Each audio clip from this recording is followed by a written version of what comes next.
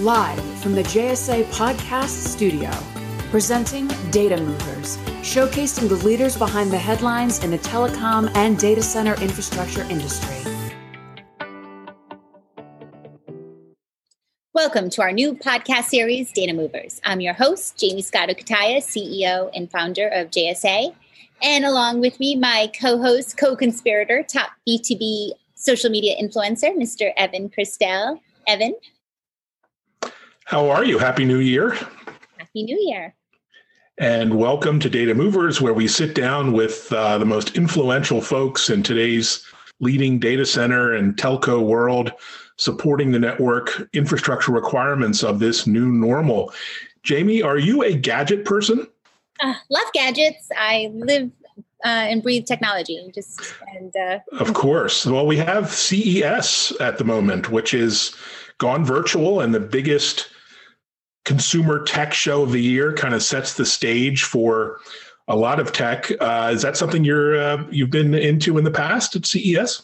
My husband definitely attends annually. I'm always traveling or prepping for PTC with my other data center telecom folks. So I don't get a chance to actually walk the floor ever. But do you walk the floor? Like, are you actually there? I'm always reading the headlines for sure. I'm normally there. I'll be glued to the screen virtually this time. And I'm always looking for that next cool emerging gadget or tech that can somehow make my life better. Maybe, this is one I acquired over the holidays. It's called Aura. It's a ring wearable, and it basically tracks sleep and temperature and movement and steps and calories and all kinds of good stuff. And it's charged once a week. It's waterproof. So that was a CES discovery, and I'm sure there's something cool to find this year as well. So it's like an Apple Watch for your finger. It is. So wearables and digital health is a big area of focus at CES. But let's get on to our guest. I think we have a good one this week. Yeah, and let's get right into it. We have one of the major data movers of our industry with us today. I'm so excited to welcome Mr. Avner Papouchado, CEO of Serverfarm. Avner, welcome to Data Movers. Hello, Jamie. Hello, Evan. Good to see you, and welcome, Avner, CEO of Serverfarm. So, Avner, how many servers do you grow on your farm? That's my first question. It's highly seasonal. Seasonal. I thought that. But in all seriousness, we used to talk about server farms. Now we talk about data center and cloud. And I love my server farm back in the day. So tell me, what is and who is Serverfarm? Serverfarm is a company that we established around the mid-2000s. We actually have been in the data center business since the late 90s. And we started looking at this telecom boom. First was what was more switching and CLECs and all that coming into our office buildings at the time, and wanting to rent space and not have people in it, have a bunch of cables and equipment. It looked interesting. We've done a couple of those. Then we saw that a lot of people had the same ideas, but not enough clients. So we stopped, and it was the bust. We continued to buy telecom facilities for a while, and then established the name Serverfarm. It's we're farmers that mostly feed electricity and air conditioning. And we provide mostly wholesale services, but really we provide a lot of services. To a lot of clients. Our goal is really to make the physical part of the digital world efficient. We see everything. We see data centers as a very young industry, and really a very inefficient industry right now as far as the physical part goes. And we have looked at it and studied it and developed a lot of software and practices around it, and we'll get more into it later on. But really, the goal is to make the physical simple and let people concentrate on running applications. Yeah, I love that, and that brings me back to when we first chatted in your office in LA, which has a beautiful view of a runway. And and knowing you're a pilot and your interest in aeronautics, just the efficiency a pilot must have to lift off, to launch a plane into the air and take those many people or things into the air and keep them safe during this whole passage. The efficiency, the checklist, the attention to detail. I feel like you bring all that to our data center space. Yeah, it's really about running critical operations. And if you think about critical operations, aviation is one of the most critical operations people execute, people do, and it's pretty amazing how many operations the aviation industry does, and how good they have become at not crashing, at running critical operations safely. And that's through a lot of things. That's through a lot of learning through the years. It's through very good design, very good operation matrix, following checklists, learning from previous mistakes, maintenance procedures, and a lot of things that us in our young industry we can really learn a lot from. And I love aviation. I love design. I love redundancy. There's a couple of things that aviation has that data centers don't have. Obviously, they're different industries. We're not that concerned with weight. Aviation is, so they have to bring only the redundancy they need. And through the years, you learn about it, the too much weight, and actually too much redundancy can create problems. So I think as an industry, we can learn a lot from industries that have done other critical operations and help, learning from other people's mistakes is always a smart thing to do in my book, paying less tuition. Yes. Yeah, great advice. And unlike the aviation industry, the data center industry is going through a bit of a boomlet, given this new reality we're in. And you've taken a nice approach of prioritizing this modernization over just build outs and capacity. Can you discuss that kind of trade-off? Yeah, again, it has to do with the fact that we've been here. A, we've been here for a while. B, we like efficiency. We really have a couple of plays in the industry, but efficiency and being green is a part of it. There's a lot of buildings that are very good buildings that could be reused as data centers, and we looked for them early on. We have a number of them.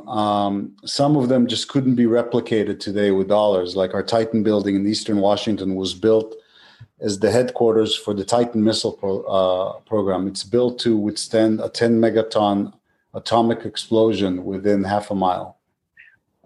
You couldn't replicate it, and it's built to move air. You could not build a better data center shell, and it's there now. Has the benefit of having 3-cent power. When we use an existing building, our greenhouse footprint is diminished by a lot as compared to destroying a building and building a new building. So we like that. And in a lot of other places, like in Chicago, it takes us downtown where we can get better infrastructure, better electricity, better power, and you just couldn't build this building downtown. And it just gets us into that environment. And I think it's going to happen more and more. There's going to be a lot of greenfield data centers that we do as well in places where we can't get existing. But a lot of the more inner city, dense, last mile kind of data centers are going to be readaptation of existing buildings. Yeah.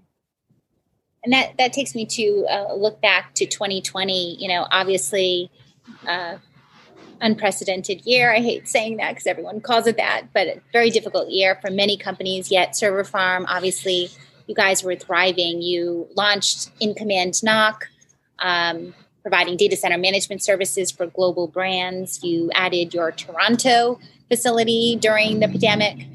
You accomplished a $200 million recapitalization. Can you tell us, what do you attribute to this success? First of all, thank you. And really, it's obviously the industry has been in growth, but in our part, it's really great people. We have really great people working in the company in a lot of disciplines. We're very good at the basic design and operations of data center. We have Sam Brown running design and build. He delivered the data center in Toronto in the hardest time, on time, on budget. Couldn't be more appreciative to him. We have a great operating part with Jim Shanahan and Mike Whitman that built the crew there. And we have a very nice and basically the in-command staff, the people that actually take and get our customers as much information as they can about their operation in data centers, probably as much as your sleeping aid and your body tracking gadget that you bought. We try to do the same for our data center customers. We tell them how well the servers are awake, sleeping, how much electricity they're taking, if they're efficient, if they want to bring more, do they need more power, more space. We try to right size everybody. And all these disciplines together have a lot of demand, and we see it.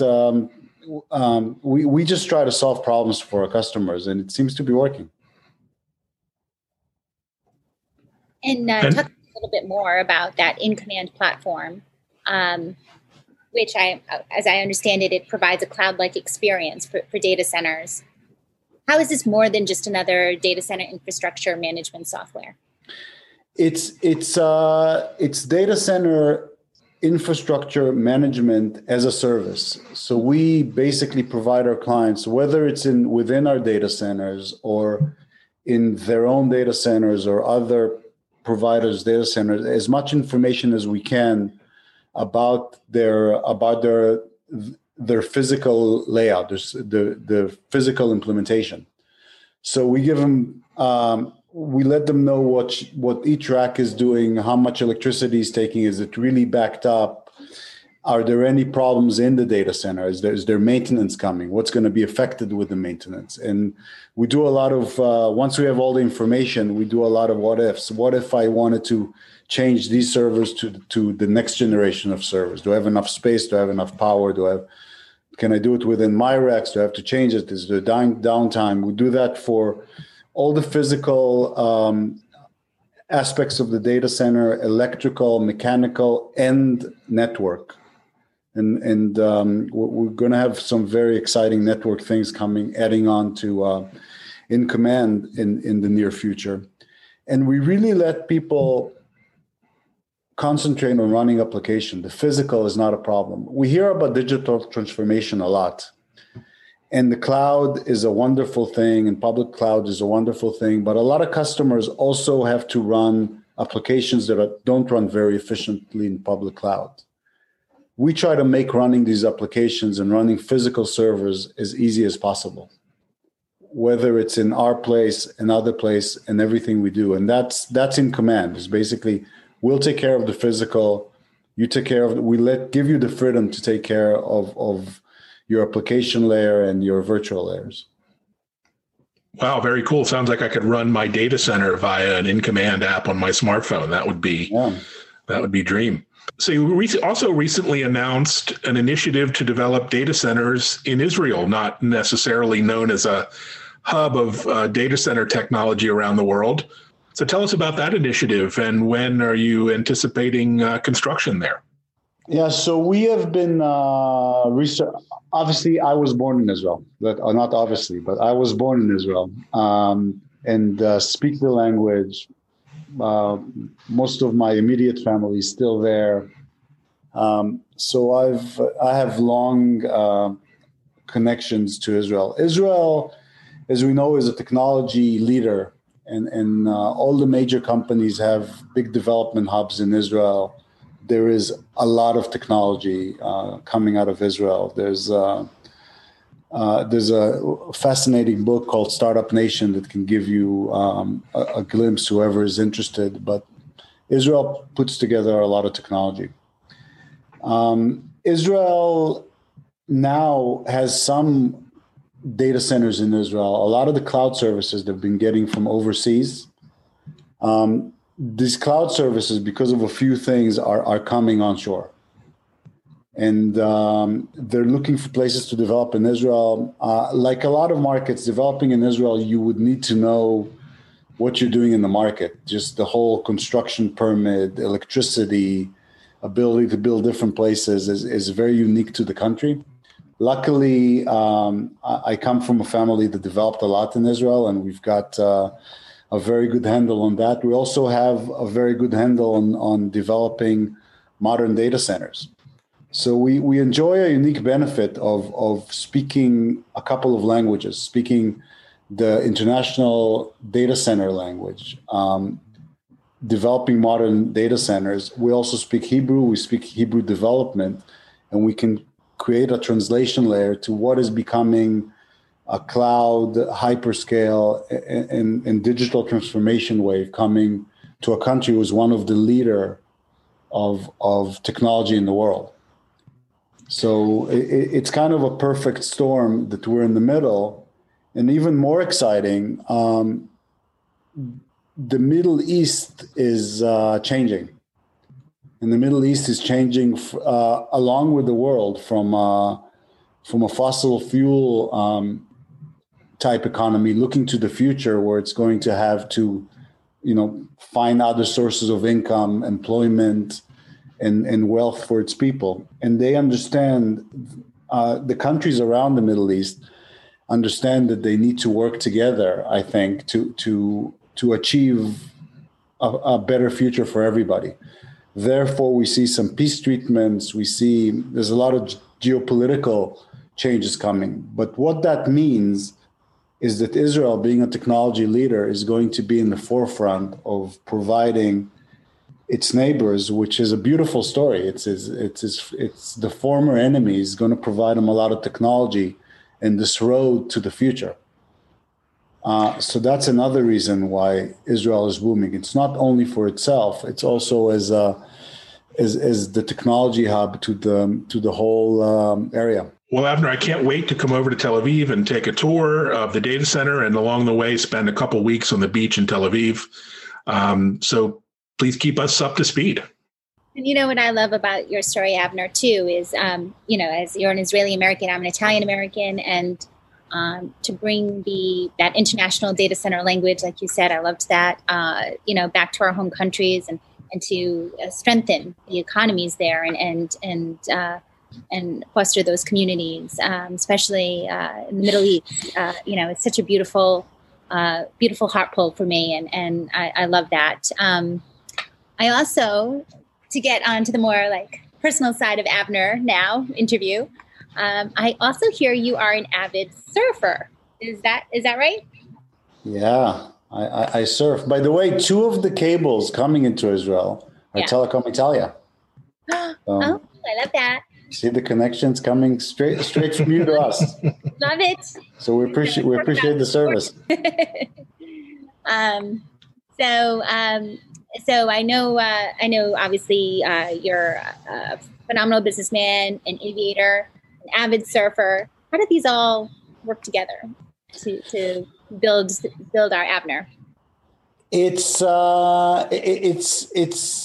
is first of all, the aviation part is because I lived in Texas for a while when I got out of school, and I couldn't surf, so I had to do something, and I'm not a very good team sport player. So if you're in Dallas, Texas, and you're not very good in team sports and you don't golf, you're pretty much screwed. Yeah. So I had to do something. So I started flying. That's because I couldn't surf. So that's how that happened. And but surfing, I grew up surfing in Israel, which is kind of a weird place. It's like Florida for surfing. It's small wave, and it's it's definitely not Hawaii, where we should be now. But it's small waves actually create the best surfers in the world. The best surfer in the world is Kelly Slater, who grew up in the west coast of Florida. And if you can create energy out of a small wave, you can surf a big wave. So it's about energy preservation and knowing how to get forward without a big push. And I think surfing is a lot like business. You have to choose the right wave that will actually give you a good ride and not just wipe you out. You have to have a little fortitude to know what to get into, what to get out of. You also have to know every once in a while you have to take a wipeout. So it's a good little analogy to how we live in this world. Phenomenal answers. I love that. All right. So we are on to our rapid fire section. I love this section. Basically, this is some fun facts we want to learn about you. So tell us the very first thing that comes to mind when we ask you these silly questions. Okay, here you are in the hot seat. Which instruments do you play, if any? I play guitars and pretty much every stringed instrument that exists. Here you go. Fun fact: I went to music school, and I used to play like jazz and blues and rock and clubs. I still do. Avner, you're quite the Renaissance man. It was very Steve Jobs-esque here. Yes. I hear you got a wonderful new addition to your collection, an Italian delivery during COVID. Tell us more. I had a guy that sent me an Italian guitar right at the beginning of COVID. Sent it to me from then it was Friday. When the package came, do I have to wrap it down? What do I do? When we were very afraid when we were wiping down our groceries. So an acoustic guitar, just made in Italy. It's the most yeah. Play for us. It's the most amazing thing there is. Look at this thing. Oh my goodness, what a beauty. It looks like a violin, right?